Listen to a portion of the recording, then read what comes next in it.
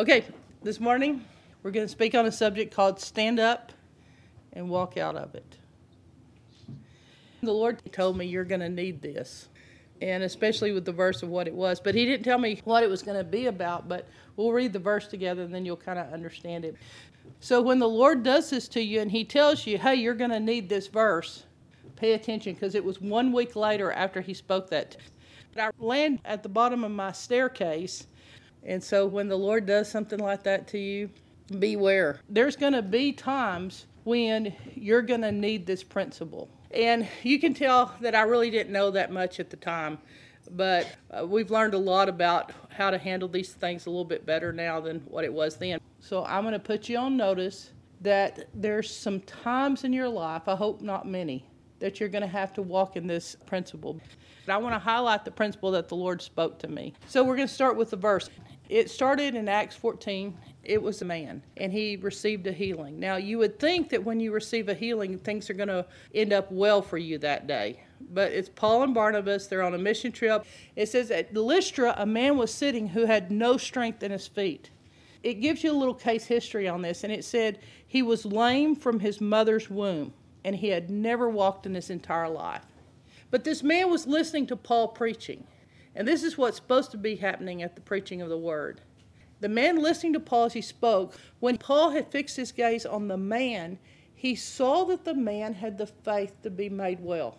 Isn't that the most unique statement? So Paul is preaching, and there's a guy in the audience, and he's completely crippled since birth, and Paul sees he has the faith to be made well. Now, with what happens next in this story, I'm kind of shocked that Paul even got to find out a case history on this man. So it says when he fixed his gaze on him. So Paul kind of locked eyes with this guy. He saw that he had the faith to be made well, and Paul said to him, stand upright on your feet. And so he just gave him a command, a charge. And the guy leaped up, and he began to walk. Now you think about this when Paul said this, stand up and walk. At this point, the guy had two choices to make. And he could have stood up on his feet, or he could have thought, this is absolutely ridiculous. Why would someone tell me, a cripple, that I could walk? And he could have laughed. He could have scoffed. He could have taken Paul's command and thought, wow, who does he think he is, God?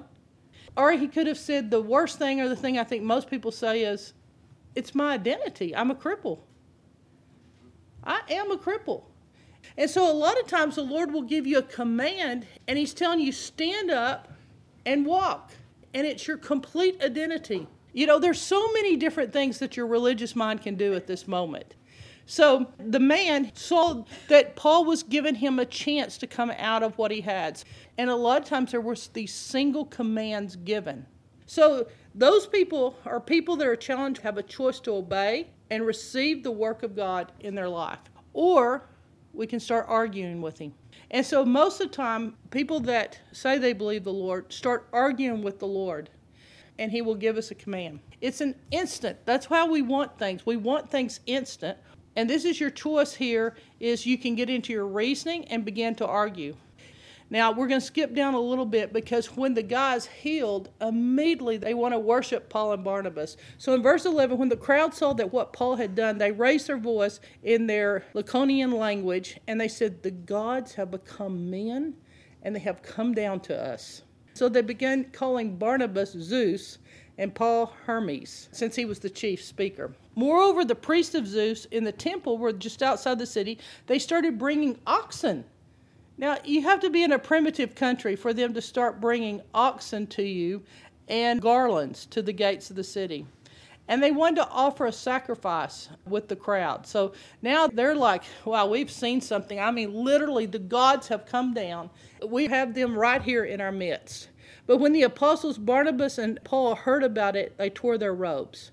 So they just took their good clothes and they started tearing them up.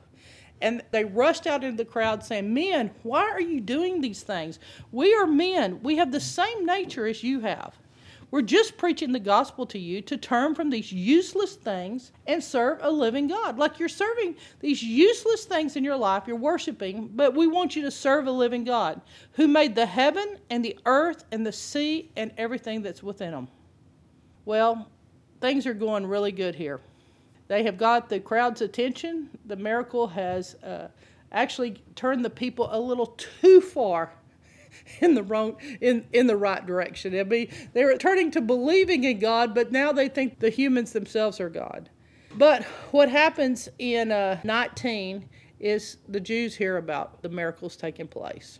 So the Jews from another city follow them from Antioch and Iconium, and they take the same crowds that Paul and Barnabas have just preached to, and they win them over. Now, there are some people that will just decide to follow you in life. You are their mission, to take whatever you say and change it.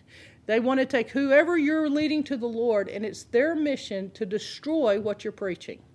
And that's exactly what these guys are doing. They're jealous, and they want to come on the scene, and they want to win over the crowds because too many people are listening to what Paul and Barnabas have to say.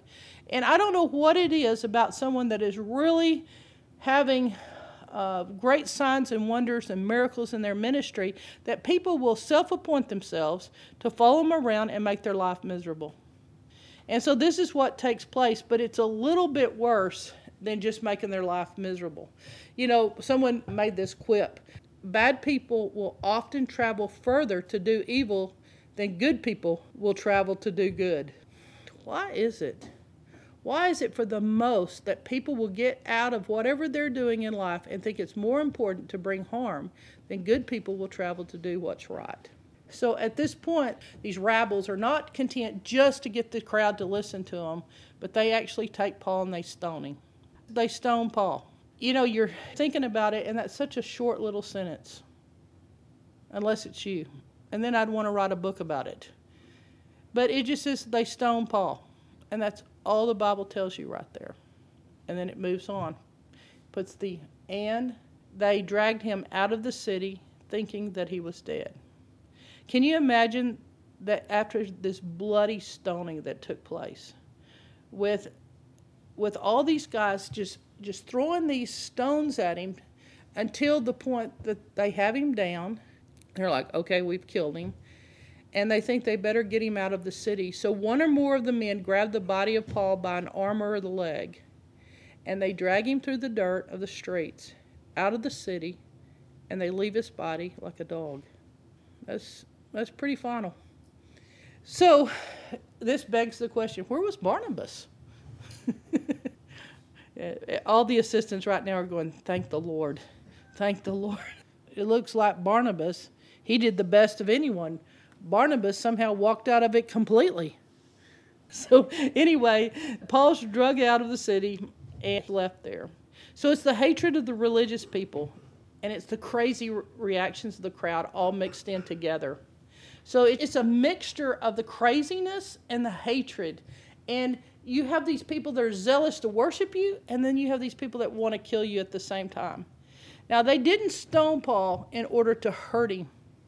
They stoned him in order to take him out. Now, I want you to, just for a minute, imagine what it would feel like for stones to hit your body. Think of what it felt like as each stone would hit you. And getting hit hard enough by these rocks to knock you completely down.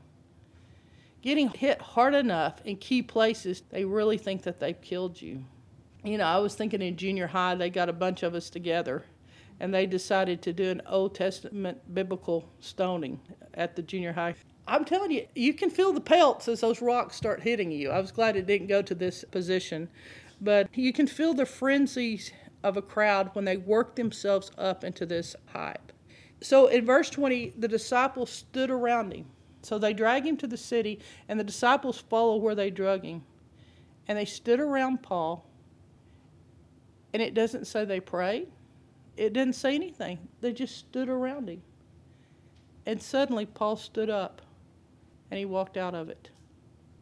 It's very unusual. Leaves a lot for you to decide what took place at this moment. But while the disciples stood around him, he got up. Now, you know that was a circle of faith. You might know it's a circle of desperate men of thinking, we need him. You know, sometimes it's the right people around you that pull out of the situation what you need. So you can imagine when the Lord spoke to me, and he said this sentence, You're going to have to stand up and walk out of it. Remember that you're going to need this. So we'd come home from a very successful mission trip to the Philippines, and we told our stories. We were telling the numbers of people that were saved. I mean, the whole church went into a frenzy about, wow, we have never seen mission teams accomplish this kind of success. Well, this is the great part of a mission team. You come home, you get to tell your testimonies, everybody's excited about it, but some people have ideas for you after that. Well, in this particular situation, it was the children's church pastors, and they were very dedicated. I remember this lady, she had 4 or 5 children, and she would be with me in prison ministry, and she would go clear to the day she's going to give birth, and she's still out there helping me in the prison ministry. And then the day after she gives birth, she's back out there helping me again. They're dedicated. These were very dedicated people. And so when they come to me, they're like, oh, you know, you had a team, and in 3.5 weeks, you had 10,000 documented salvations. Well, I know something's up. She said, would you help us lead our evangelistic outreach with the children next weekend? And I'm like, uh-oh, there's a catch to this one. What can you say to someone that's dedicated? I looked at her and I always thought, she's more dedicated than I am in life. I mean, you just looked at her and here she was thinking our trip was, you know, this grand thing. But now I'm looking at how just, you know, I just had always admired her that she just had that kind of tenacity. Anyway, here we were, and she had asked me this. And I said, well, what are we going to be doing? And she said, oh, next week this certain movie's coming to Brownwood, and we're going to go out and evangelize at the movie theater. Let me just tell you, if you want to die to yourself, there is no quicker way than to evangelize. And there's no quicker way to do it in front of the movie theater. There's something about movies where people are coming for entertainment. They are not in the mood for you to show up. So this movie that was being shown was where they began this process of mixing the idea of children to get them to start experimenting with witchcraft, the Harry Potter series. So as we began our evangelistic outreach with all these children in grade school, I'm designated the leader because so many people had something come up that weekend they couldn't help me. And so here I am. So we're out there. I kept having people that the Lord would give me conversations with. And what shocked me was the Christians. How many Christians were there? I just remember the church librarian at a major church here. And she was telling me why she should come see this movie.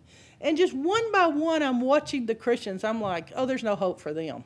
These so-called Christians, let's keep working with the unevangelized. And then I have someone in my own radio station that has a special program on of sports, and he's bringing his grandchildren to the movie.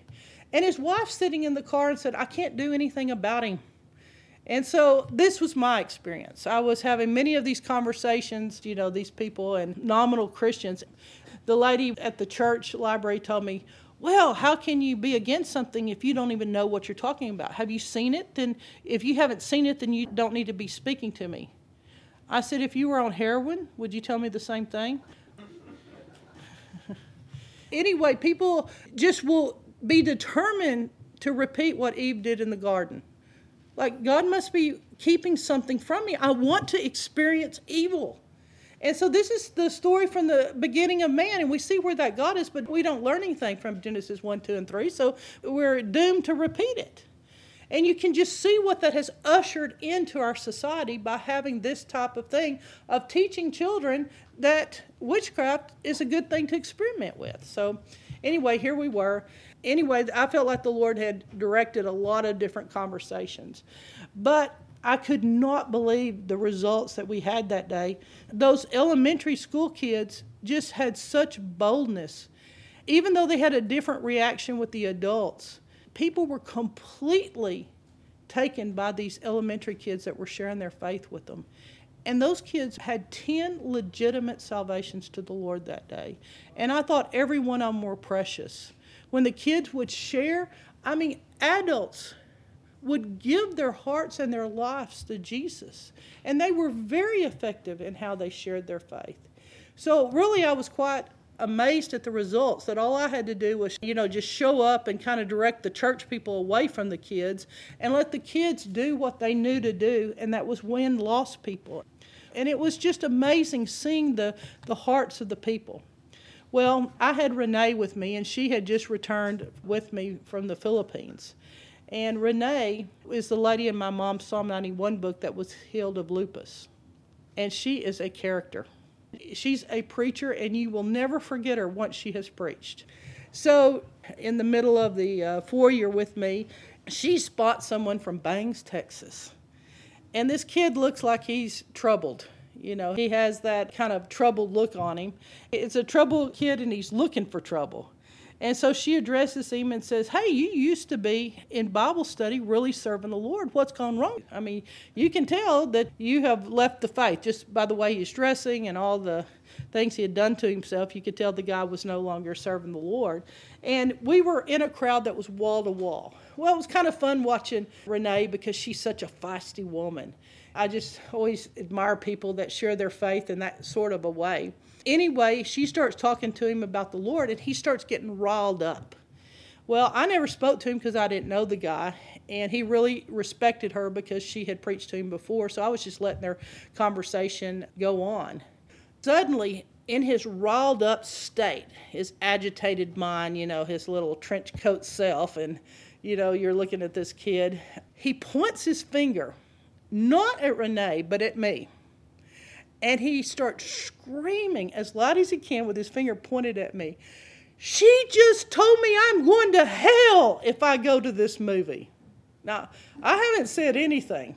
It's jam-packed with every person I know in Brownwood in there. Hopefully they were going to other movies. Oh, he's not going to quit. He still has his finger pointed at me, screaming. And I'm trying to get Renee to stand closer. But no, he has singled me out. She's telling me I'm going to hell if I'm going to this movie. The next morning, the youth prison ministry with all the employees and also the hospital, now I heard about those two. It kind of lets you know, but they were all talking with my name on their little employee chat thing of, Angie was in a theater and she told this guy that he was going to hell. Well, whoever hadn't heard it at the theater now is hearing it with no recourse for me of just saying that I was in the movie theater, sounding like Paul preaching, "You're all going to hell." So as he began to scream that at me, Renee was kind of shocked because she was the one that was agitating him and speaking to him, and I had said nothing. And immediately I came down with fever. And the fever, it just started going over the top. Now we know a little bit more about what was happening. I knew I was under some kind of attack from what I had done, but I didn't really understand how a witchcraft spirit worked. And so the thing was over with. I'd heard the testimonies. I bowed out of there and I went home. So I'm at my house and I'm at the top of my wooden stairs. And I'm like praying over the fever issue because I know it's a spiritual attack. It had come on me at the end of his finger. Literally, I had just felt that thing just grab a hold of me. At the top of my stairs, at that point, I felt something I had never felt before, but something grabbed me and pushed me. And from the very top of my wooden stairs, with no carpet on them, hard, old wooden stairs, I began to roll like a snowball, increasing momentum. The very unique thing about rolling down the length of these stairs was when I got to the landing spot, I turned the corner and rolled the rest of the way to the floor. I'm like, wow, that was quite a push. It pushed me straight, and then I turned. I had rolled down the steps before, but it had been near the bottom, and I'd only fallen down 5 stairs in the beginning because I'd learned you cannot go down those stairs in socks. That had been like, never again was I going to wear socks near those staircases because I kept them very polished and the socks just had a special effect. But I had rolled down 5 steps and I had a bruise that looked like a football on me. And so people would want to see my bruise to admire it. And it was a blue football, the same size as a football. And so when I make this unbelievable, graceful landing at the bottom of my staircase, I felt like I had hit every single stair as I went to the very bottom of it. And I was thinking, I didn't step down the staircase. I wasn't even going down the staircase. I was going into my office and something, like I've been pushed. My mind was screaming. The pain was excruciating. I couldn't think of anything on my body that didn't hurt. I'm face down, and I'm laying there, and I'm like, what's not broken? I mean, it's just every single piece of your body just feels like it's been broken to pieces. And, after I was thinking about, how long it had taken me to recover the last time, in my mind, I'm thinking, healing is already a settled matter with me. It's a past tense issue. And here I am, laying face down, screaming, and I can't move. I've never had that experience that I couldn't move. And I couldn't think of anything that didn't hurt. And the Lord said to me, I gave you a verse for this moment. A week before, He had spoke to me. And He told me, stand up and walk out of it.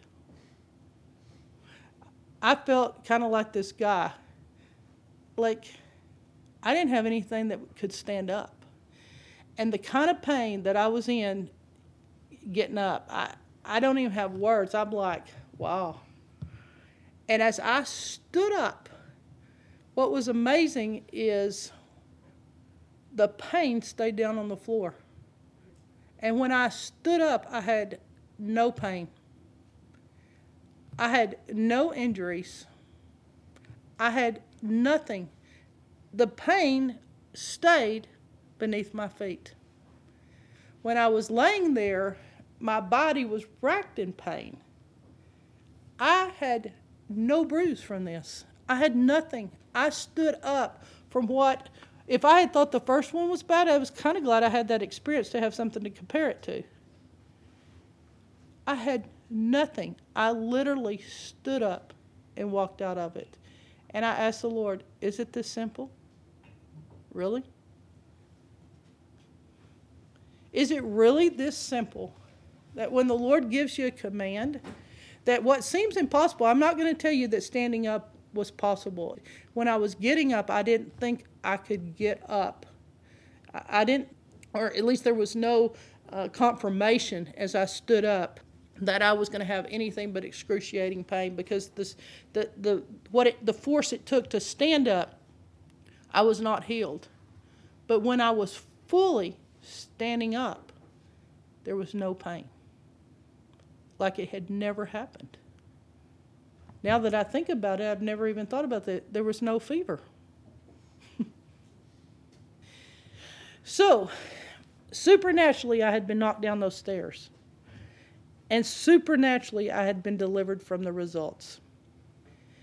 And so today's message is titled, Stand Up and Walk Out of It. And we're going to need this for the days that we're living in. Sometimes we miss the prevention that heaven offers when heaven calls. And this Bible study is really for those times that you need it after you've been attacked. I really like preventative prayer. I really like being able to turn a situation. But one of the hardest things to handle is when you've already been attacked and you're already down. If you stay down on the ground and you receive it, it's completely yours. And you will own every symptom and every repercussion, and you can name it and you can document it.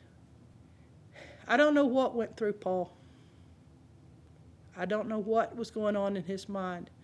But it is the stand of faith that you will make. You can have a physical fall, a physical attack, but I was thinking also you can have one of getting into sin. You remember the commercial, I've fallen and I can't get up.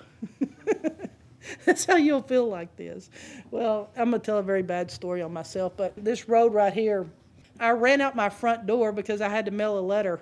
And I had on these really nice looking shoes. The minute they hit that pavement, I could have slid all the way down to the post office. So I jump off my curb, and there's an intersection. And at that point, it didn't have a light there. And when I slip down, with cars from 4 different directions, I fall flat on my face. I'm laying there on my face, and I'm tickled. And I was thinking about my great-great-grandmother, and something happened to her where it was probably best that she didn't show her face. So that story was going through my mind, and I'm laughing, laying flat down, and I'm thinking, I'm going to just let these cars go ahead and drive past me and not show who I am. Like they don't know who I am face down, so I'm going to just lay here, and I'm laughing thinking about my great-grandmother. And then I have this thought of Brownwood drivers. And I'm thinking, I'm safe with 1, 2, 3, 4, because they've all seen the bam on my face. But there's going to be the guy behind them that's going to go around and think, why are these cars all stalled? And they're going to go, bump, bump, and go on. And I'm not going to be laughing. And I had a voice say to me, the worst thing you can do is not stand up when you fall. That is the worst idea that you can have. And so I get myself up, and I thought, well, you might as well just share the joy. So I was laughing, and I stand back up, and I keep running on down to the post office. And I've seen the same inclination of people that get into sin. The worst thing you can do in sin is lay there. I mean, everybody's seen you splash. But like me, I tell you this story on myself to let you know that when you fall, the worst thing you can do in sin is just lay there. Think about me and how stupid I looked. And you can think of how you look. So in Proverbs 24:16 through 18, you can see this. For a righteous man may fall 7 times, but the wicked shall fall by calamity. For the just one falls 7 times, and the unjust shall be weak in evil. For though a righteous man falls 7 times, he gets up. But the wicked man stumbles in bad times. For a just man falls 7 times and rises up. The New Living Translation says, the godly may trip 7 times, but they will get up again. Are you seeing the difference? Who stands up? The righteous. If you're wicked, you won't stand up. So this standing back up is something that shows your righteousness. Remember, what Abraham did by faith was counted as righteousness with God. Oh, it's tempting. It's tempting to lay there. It is tempting to just let some things pass. Another thing that I didn't do is when I fell down, I didn't go back to my front door and start the trip again. Somehow when we think that we fall in sin, we've got to go back to the beginning. No, where do you start from? Right where you get up from. Right where you fell. So don't think that you've got to go backwards. You stand up. And though a righteous man falls 7 times, he will stand back up again, and he will keep going. And that's what's going to make the difference whether you're righteous or not, whether you keep moving. Even if a good man falls 7 times, he will get back up. But disaster destroys the wicked. So wicked people have no resilience. Wicked people can't bounce back. They can't come out of something. I remember that I got into some spiritual warfare. And Jimmy Lau walked right in these doors. And he told me, Angie, I want you to learn something. When you're hit, you're going to have to stand up quicker. You've got to be very careful if you're slow to get back up. When you're hit, you've got to stand up faster. And spiritual warfare, the incident that happened to me on a reprisal attack in the beginning of this, sin, all these things act in a similar fashion. It's still based on how you react to it, how you handle it. I was asking Jimmy the question of what should I do. I was expecting another answer from him. I was expecting him to give me something like in regards to deliverance. But he told me, you're just going to have to stand up quicker. He said, how long, when you go down, when you get hit, how long do you stay down? I said, about 3 days. It was during this time that the wholesale staff quit at the radio station. One minor thing, and I just go to bed, pull the covers over my head. I'm like, my wholesale staff has quit. And you're like, all the training, all that you put into them, you're just like, how do I just keep going through this constantly in my life? Spiritual warfare is around your most vulnerable spots and also around your greatest victories. The spiritual warfare takes in both. They take in what makes you weak, and it takes in your very highest moment. You come home from the Philippines, bam. You work with college kids in some of the most dangerous situations, and then you have a problem with elementary kids, and you're not prepared for a movie show. You know, it's funny how the spiritual warfare gets around both. But I had something very personal happen in my family, and I felt like literally I was pulling 3,000 arrows out of me. Like the way they shot me, I was like, they hit me completely. Like they can find your vulnerable spot. After that day of thinking, this is very personal. I can't believe they've hit me like this. Like they knew what would bother me. Did they study me and decide every single thing that would bother me and shoot the arrow right for that spot? I was like, I can't believe this. And the Lord asked me, did any of them really hit you? And I was sitting there thinking I looked like a quiver with so many arrows in me. And I said, no. I went through every arrow and I thought, no, it really didn't hit. It actually missed. It's funny that you can receive it. It's like laying on the floor and you can go, man, that was an emotional attack where somebody tried to take me out. Man, they tried to hurt my feelings. You know, you're just insulted. I had someone that this week it happened to me that the Lord had given me this relationship in working with a problem that I'm having, that the girl says to me, oh, you're the one that prayed for me in 2014. And, you know, I'm like, thank the Lord. It's just like the Lord gave me someone that, you know, I had some past history with, and she's in the right position. And then someone called and said, she hates you now. And I told Steph, my feelings are hurt. You know, it's just kind of like it takes the miracle away. And it's constantly trying to do that. The enemy will try to steal the miracle that God gives you. It's like he's after that. He tries to steal the sacrifice, like with Abraham. It's like the enemy is always after that. This is the moment that you cannot be slow in getting back up. So you might be very successful in your physical life. You may be overcoming sin. But then sometimes emotionally, you've got to say, Jimmy Lau is walking in my door. And he's telling me, I can't be slow on this. You know, I had written these words down, this hurry up offense. One of my crossliners, he thought about Paul having to get back up again. And he came to me after the Bible study, and I wrote this down. He said, it reminds me of my football coach. And his football coach in high school would watch the films of the game. And if somebody was knocked down and had a slow getting back up, he had to give the coach a very good explanation why he was slow getting back up. So here's the coach watching the game, and he's watching every time one of his guys goes down. And what he wants from them is an explanation if they don't pop right back up in a hurry. These are his words. I want you to hear them. There's a difference between being hurt and being injured. And I thought those are good words from a coach. We stand up after both. But sometimes we lay there because we've been hurt. And he had those boys get right back up. And so a lot of times I'm thinking like it's a coach going to watch my film. And this will be my judgment day of, Angie, are you really going to just lay there? I mean, there's a whole, witnesses on high watching the performance on the field. And are you going to stand back up? The results when I've had a slow stand back up, that take me out for 3 days.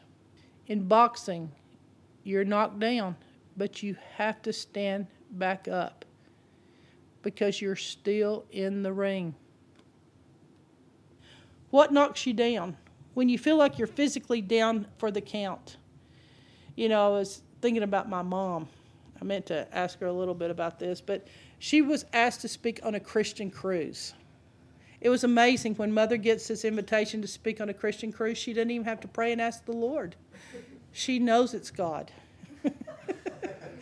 Caribbean, yes, Lord, I'll do whatever you want from me. So she's all prepared, and I mean, if you could have seen us with all her cassette tapes back then, I mean. And she catches the 3-day virus crud. Anybody else wouldn't make it. Most would have called it off. Can't pack. So her and her sister are crawling around on their hands and knees trying to pack their bags, trying to put everything in it. But we know we're called to this mission field. And so anyway, they're packing. And they played the song, Rise and Be Healed.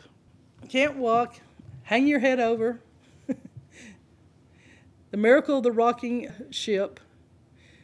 And then the sister is looking at my mom saying, rise and be healed, Peggy Joyce. Rise and be healed. Rise and be healed, Peggy Joyce. Rise and be healed. And then she got it. And she goes, Angie, it was worse than I thought. She goes, this isn't funny.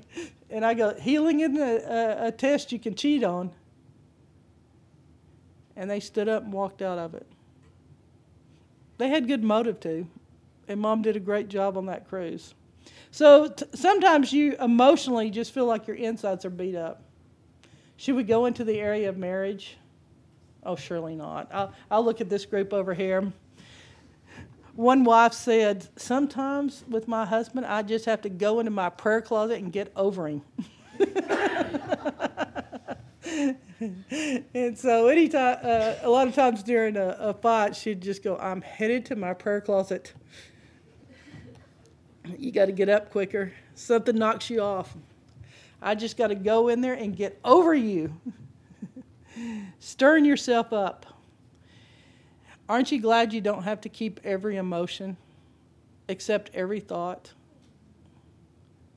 I don't think people know this. This is the message to the world, that you don't have to keep every emotion, accept every thought. You know, everyone waits for that moment of elevation. And they think, oh, there's got to be a corresponding moment of depression. Who says you have to stay depressed?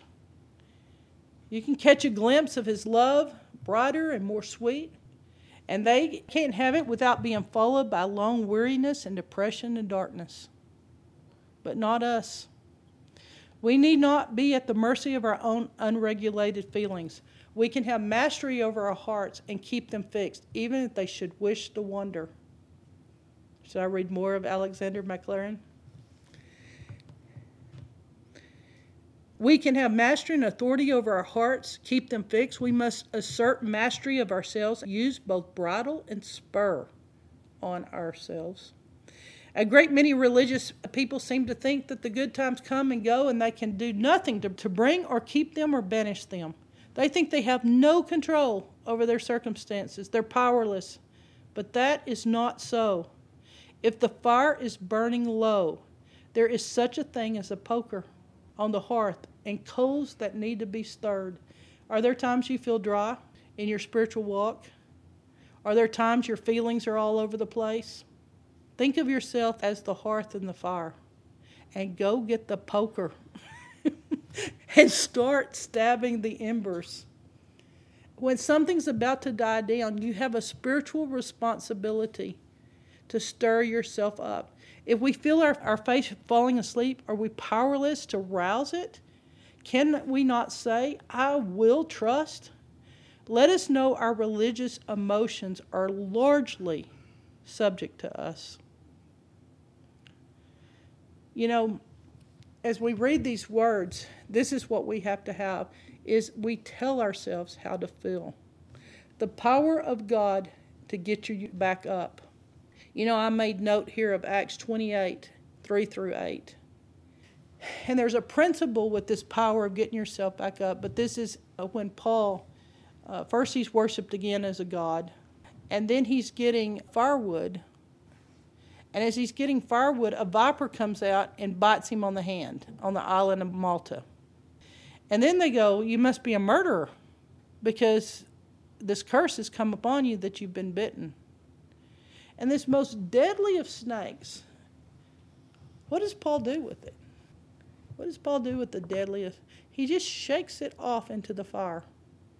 So they all sit around the fire waiting for him to die. There's times people are waiting for you to die. But Paul has just taken the snake that's the most deadly, hooked to his hand, and shakes him into the fire. You know, what God tells you to do, it will make no sense to your mind, and yet it will make complete sense to your mind. The facts, the poison, how the poison will react to the blood, to your blood. The power of God has the power to stop certain situations. You know, things are more spiritual than we think. I mean, these pagans recognize the spiritual side of it, but they don't interpret it right. How much more should we recognize some of the attacks that come against us are completely spiritual by nature? I was sitting at an event on Passion Sunday. We're studying the crucifixion. It's in the best part of the sermon. We've decided to have a picnic outside. I love the way that my parents would celebrate some of the holidays, and Seal had put this together. I had this experience of seeing a bee flying towards me. And the bee went straight into my eye and stung me in the eye. Right during the Passion. I get stung in the eye. What everyone else sees, they don't see that happen to me. They see me take my head and I'm slapping myself in the eye. I'm just slapping. The person next to me lays hands on me and starts praying as I'm slapping. I bruise myself. I hit myself so much. But it's the same thing of shaking the viper into the fire. I'm like, that was demonic. I mean, to sit here, and now I'm one-eyed. You know, I'm listening to the sermon, and, the devil doesn't want everyone listening to the crucifixion. They want them watching me hit myself in the eye. And it wasn't something I just felt like I could ignore.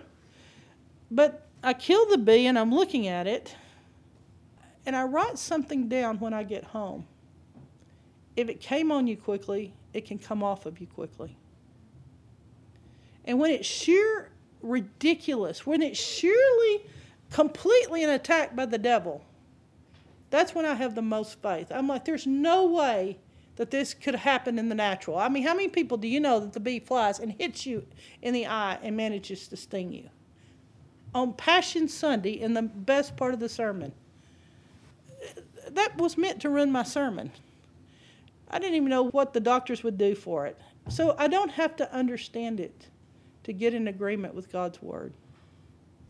So if it comes on you quickly, I have been delivered by that word itself. If it comes on me quickly, I can get it off just as quickly. It will come off quickly if it comes on you quickly.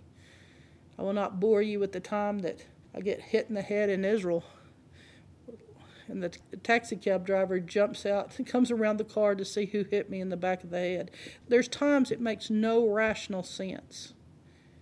Life is more spiritual than we give it credit.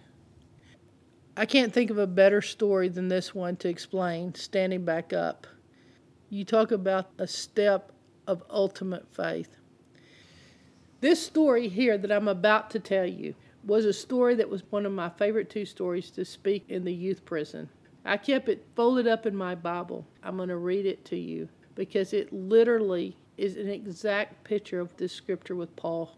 His name is Robert Emanuel, and a good friend of mine that helped me on the Israel project interviewed this guy. Robert was assistant manager at a large superstore at a young age. And Robert, he was a big guy, a weightlifter. So when this guy came in and he was trying to cash a check with a fake driver's license, and they put it through the scanner, what pops up is detain this man and hold him for the police. It didn't bother Robert. He had bulked up legs and big biceps. He called the LAPD and he said, I've got this man detained for you. But what happened next was what Robert didn't expect. There was motion and he looked over and the guy had slipped the handcuffs off and had already grabbed the pistol from the security guard. Now the wrong man is armed. Robert puts his whole weight into him and throws himself at the man, lunging for the gun, horrified that the guy would kill someone in the store. Next, what he felt was the bullet when it hit his leg. Not only did the bullet crash through his femur, but somehow it managed to travel up his leg, to his hip, and onto his spine.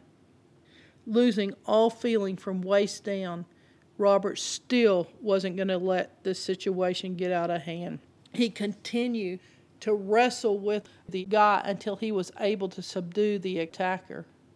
Now, at 22 years of age, he had survived the attacker, but now he didn't know if he could survive the rest of his life. Robert was taken home, and he was taken home to go into his mother's care. It was so bad that he had to be taken care of like a baby. Robert couldn't even make it to the bathroom by himself. He was in a bed or he was in a wheelchair. That was the two places of his existence. He was just thinking, if I could just concentrate just enough, if I could just in my mind believe it just enough, I could move my foot. And nothing had happened.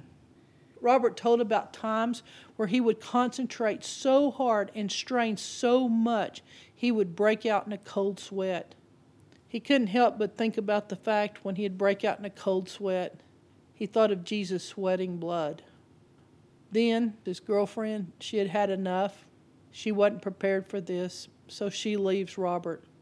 Robert again, his mind reflected on the scripture, and he thought of Jesus' friends leaving him in his worst moment. Robert said the loss of a relationship hurt worse than the bullet. As that darkness descended upon Robert, the doctor that was treating him sent him to a psychiatrist. This doctor knew that the real battle for Robert was in his mind. The psychiatrist told him, he said, Robert, you've got to see yourself as a hero. You saw the situation. You were horrified. You did something about it. You sacrificed yourself to save others. You're a real hero. You've got to accept it. You can't keep denying this. But the philosophy of the psychiatrist conflicted with his belief that by his stripes, the price had been paid for his healing. Robert now was in more conflict. He couldn't believe both. Was he the sacrifice or was Jesus? He believed it with all of his heart. Why couldn't he move his legs? He thought about the fact that he had had a call on his life to be in the ministry, but he really didn't want to be one of those preachers that were the kind that he had seen growing up. And on top of it, Robert didn't feel qualified to be in the pulpit. He believed it with all of his heart, but yet he had this tiny thought in the back of his mind, does this faith stuff really work? Now laying in bed day after day, that tiny question was screaming, does this faith stuff really work? 11 months later, he was watching a man preach on TV. It seemed that he was speaking straight to Robert. The man leaned forward in the camera and said, if you really believe God's word, you would get out of that wheelchair. Now act on it. Robert started crying. Those words were cruel. They cut into him. That man had never been paralyzed. He didn't understand what it was like. He didn't understand what it would be like day after day. Robert was torn up from what that guy had said on the TV.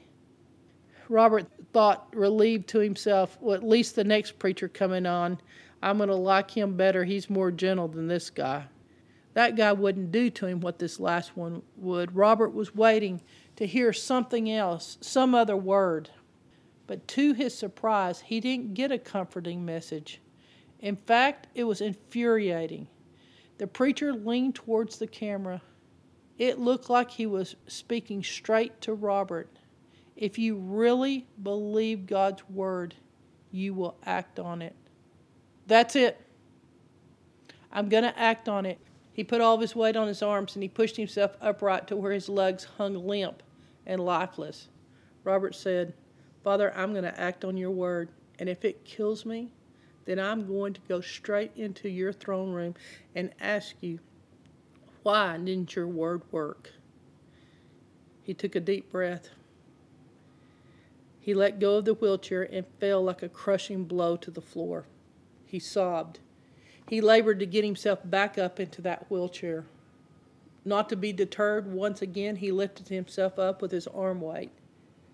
Satan was whispering to him the whole time, "You're going to kill yourself. You know these preachers are all fakes.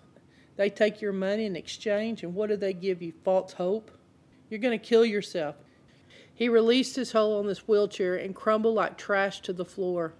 He sobbed from fatigue. He sobbed from disappointment. He rested. Laying on the floor, he pulls himself back up on that wheelchair. For the third time, he now pushed himself in the upright position. The devil was still mocking him in his thoughts, but this time the devil overplayed his hand. You can't be a good Christian in a wheelchair. The words welled up in Robert with fury. Furious this time, he shoved the wheelchair away as he let go. Then, for the space of about 4 heartbeats, he stood. He stood. He stood before he fell. This time Robert laughed and cried with unspeakable joy. The word works. Sure, it had only been 4 seconds, but paralyzed legs stood. If they can stand for 4 seconds, then they can stand for 4 minutes, and then they can stand for 4 hours. And if paralyzed legs can stand, then they can walk. And if paralyzed legs can walk, then they can run. Robert said that his legs felt like they had been asleep and they had been awoken from the sleep. It felt like 1,000,000 needles were sticking him now all at once. But Robert didn't mind the pain. He could feel his legs. Robert spent the next 2 hours pulling himself up, standing briefly and falling. That afternoon, his mother walked in his room and stopped suddenly and stared. "Robert, what are you doing? You can't walk." Robert was spread eagle. His hands were against the wall. Straining from exertion, he took tiny, jerky little side steps. Robert Emanuel was walking to the bathroom alone. "Mom," he gasped, "I'm walking." From then on, when I need to sit, he said, I sat on the sofa. I knew that was a big part of my acting out my faith, was shoving the security of my wheelchair away from me. I wasn't going to go back to it. The next time I went to see my neurologist, I walked into his office and I sat on the exam table. I passed all the neurological tests. The doctor kept saying over and over, "This is incredible. This is incredible." Then he released me. Finally, all the doctors released him except one. Guess which one didn't release him? The psychiatrist. He kept wanting to see Robert. He had one more question to ask every time, the same question. "Do you think some power from God came into you and caused you to walk?" Robert was ready. "Yes, that is exactly what I think." Robert's fight back to full health and full strength wasn't over, but he did take the next step. A physical therapist transferred him to a gym, and he began his workouts. Robert didn't just develop his body, but he worked on his faith. On New Year's Day, 1984, Robert was outside walking, and a thought persisted in his mind. "Why don't you run?" He said, "I acted." Seconds later, I was running, feeling the breeze on his face. He picked up one foot and then the other. So simple, but what a miracle. What a miracle. The simple act of running. Robert wept with joy. When the story was written almost 10 years later, Robert was the pastor of a new church. If this man is a hero to some, it isn't because he sacrificed his life for others. It is because he knows that there was and is only one sacrifice, the one who sacrificed himself for all. Now, if this is not a story of standing up and walking out of it, I've never heard one. You know, this isn't for the faint-hearted. And I can't tell you how many times I've preached to myself that sermon. And it hadn't been in my best hours that I've thought about that man in a wheelchair. Did he believe? Maybe the time he believed the most was when he was laying on the floor and nothing had happened. And he was bloody, and he said, "I'm going to do it again." Do we believe? You'll preach yourself this over and over again. But remember, you don't have to understand it to be in agreement with it. There's got to be something inside of you where your insides stand up. It reminds me of the teacher who told the little boy, sit down. And the little boy sat down. But he said, teacher, I have something to say to you. She said, what's that? I may be sitting down on the outside, but I'm standing up on the inside. I'm going to tell you, you may be laying on the floor. The teacher may have gotten your behind in the seat, but you've got to be standing up on the inside, because the devil may get you laying on the floor. They may have left you for dead. So great comebacks must be what Lazarus must have felt like. The great comeback. A choice pulling you to give up, just let go. Where your life is knocked out of your body. Will you let yourself return to your body and finish your work? You hear your name being called by the Lord. You're Lazarus. Are you going to let yourself return to your body and finish your life?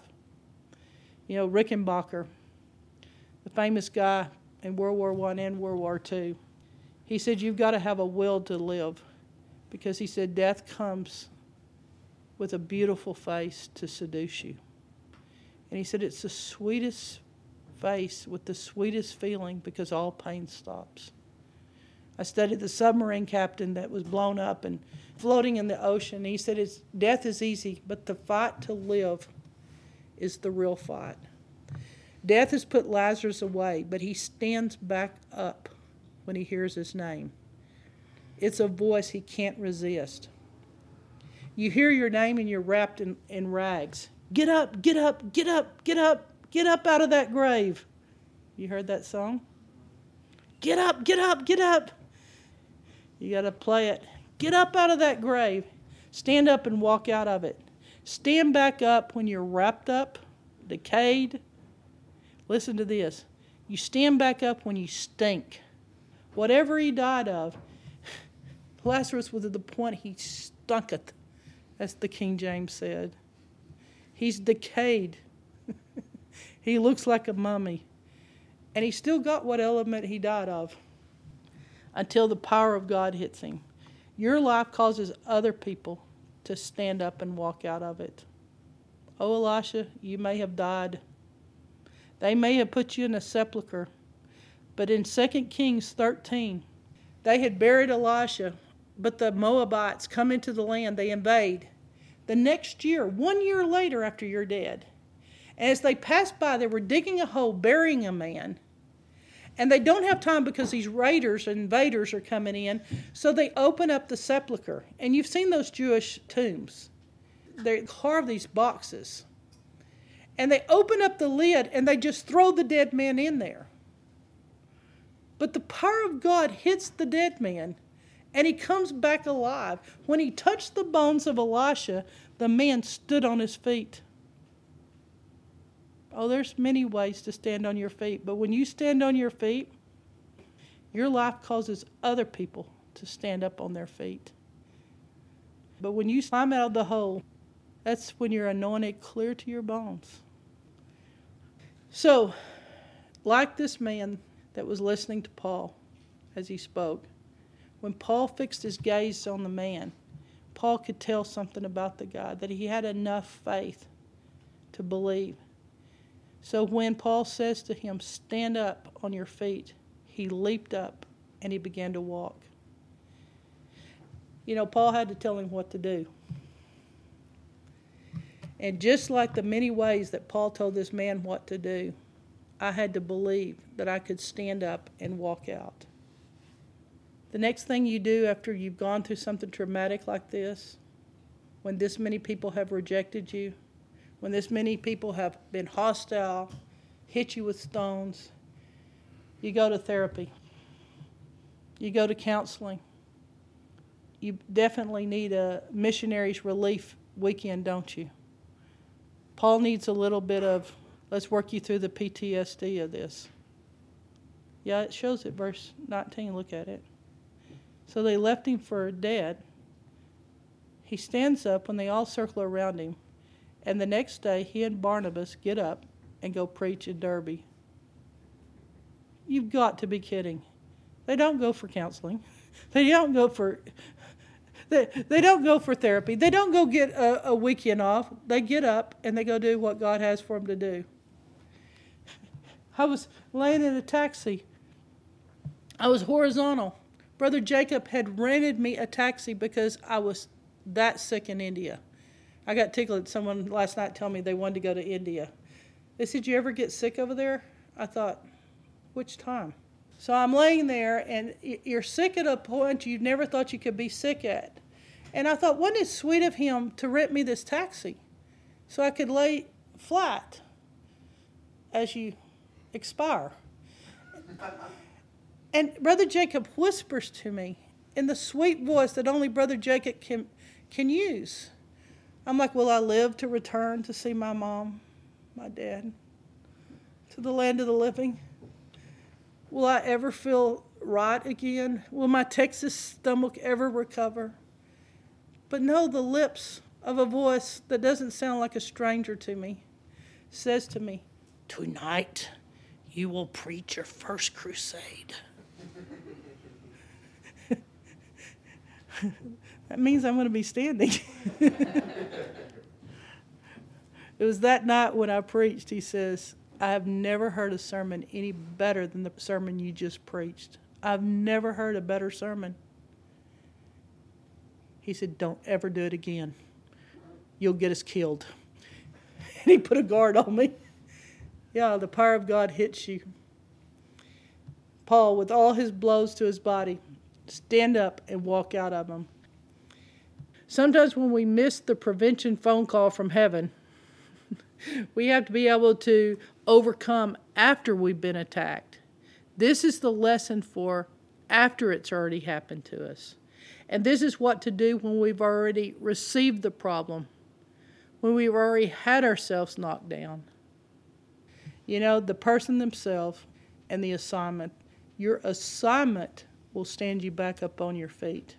My job is not finished. That's how I know it's not my time to go. Amen. You know, it's that thing, like, it doesn't matter where you're at, you have the choice who you're going to obey. Like, you can choose to obey the devil and stay where you're at, or you can choose to obey the voice of the Lord. You wonder if that, you know, you're reading that verse where that guy instantly got up from not being able to walk, and you wonder if it's not instant because we don't obey, like that we're not completely convinced. It's so odd to me of, like, growing up, my thinking was very rational, and you know, you have a reason why everything is the way that it is in the natural world, let's say, like what you can see, what you can perceive, and you think that's how the world works. And then you get around how the Lord does things, and you question everything you know, because it doesn't work that way. You are just blind. It's that willingness to get up to obey God's word. That is when the power of God hits you. That's when it works. Like, God's word is always powerful. It's always there. It's always active. But it's your choice. Like, it's your choice whether you're going to get in agreement with God's power or be a victim or be whatever's just happened to you. And we don't think that way because it doesn't, like how you feel over here in the enemy's thing, you don't feel like you have a choice. Like when you talk to people and they're completely under it or you're completely under it, nothing in them thinks or feels that they can walk. They can come out of their depression. They can come out of however the enemy's hit them. But it's because the enemy's lied to them and they believe they don't have a choice. But if they'll actually get over here and like that guy throwing himself up against the wall, no, I'm going to choose to believe this. I'm going to choose to believe what God's word says versus this right here. That's what causes it to work in your life. But we have a choice. And we choose what we can come into agreement with.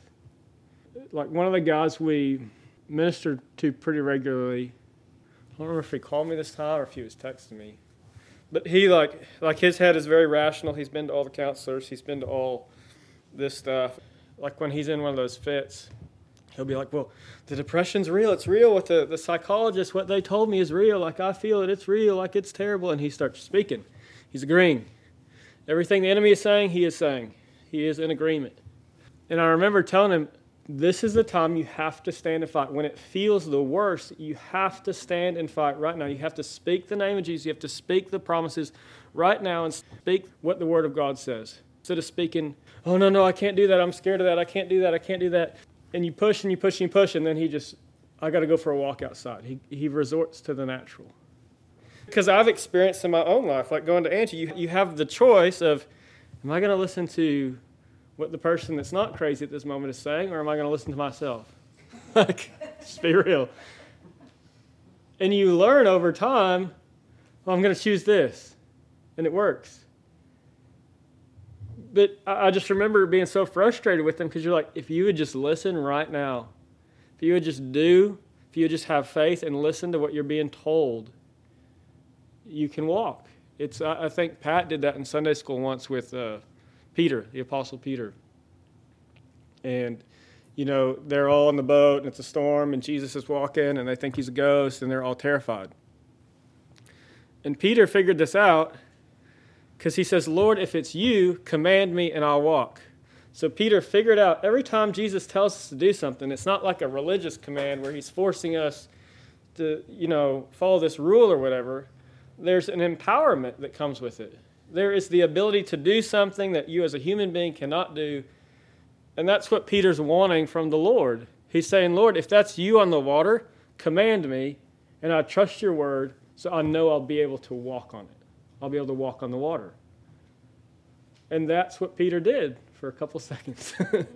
And then he fell. But it's that principle that we have to get down. What you feel and think and see many times is true, it's real, it's really happening, it's demonic, but you have a choice whether to stay there or whether to walk on the water or whether to get up out of your sick bed. It's very good, Angie.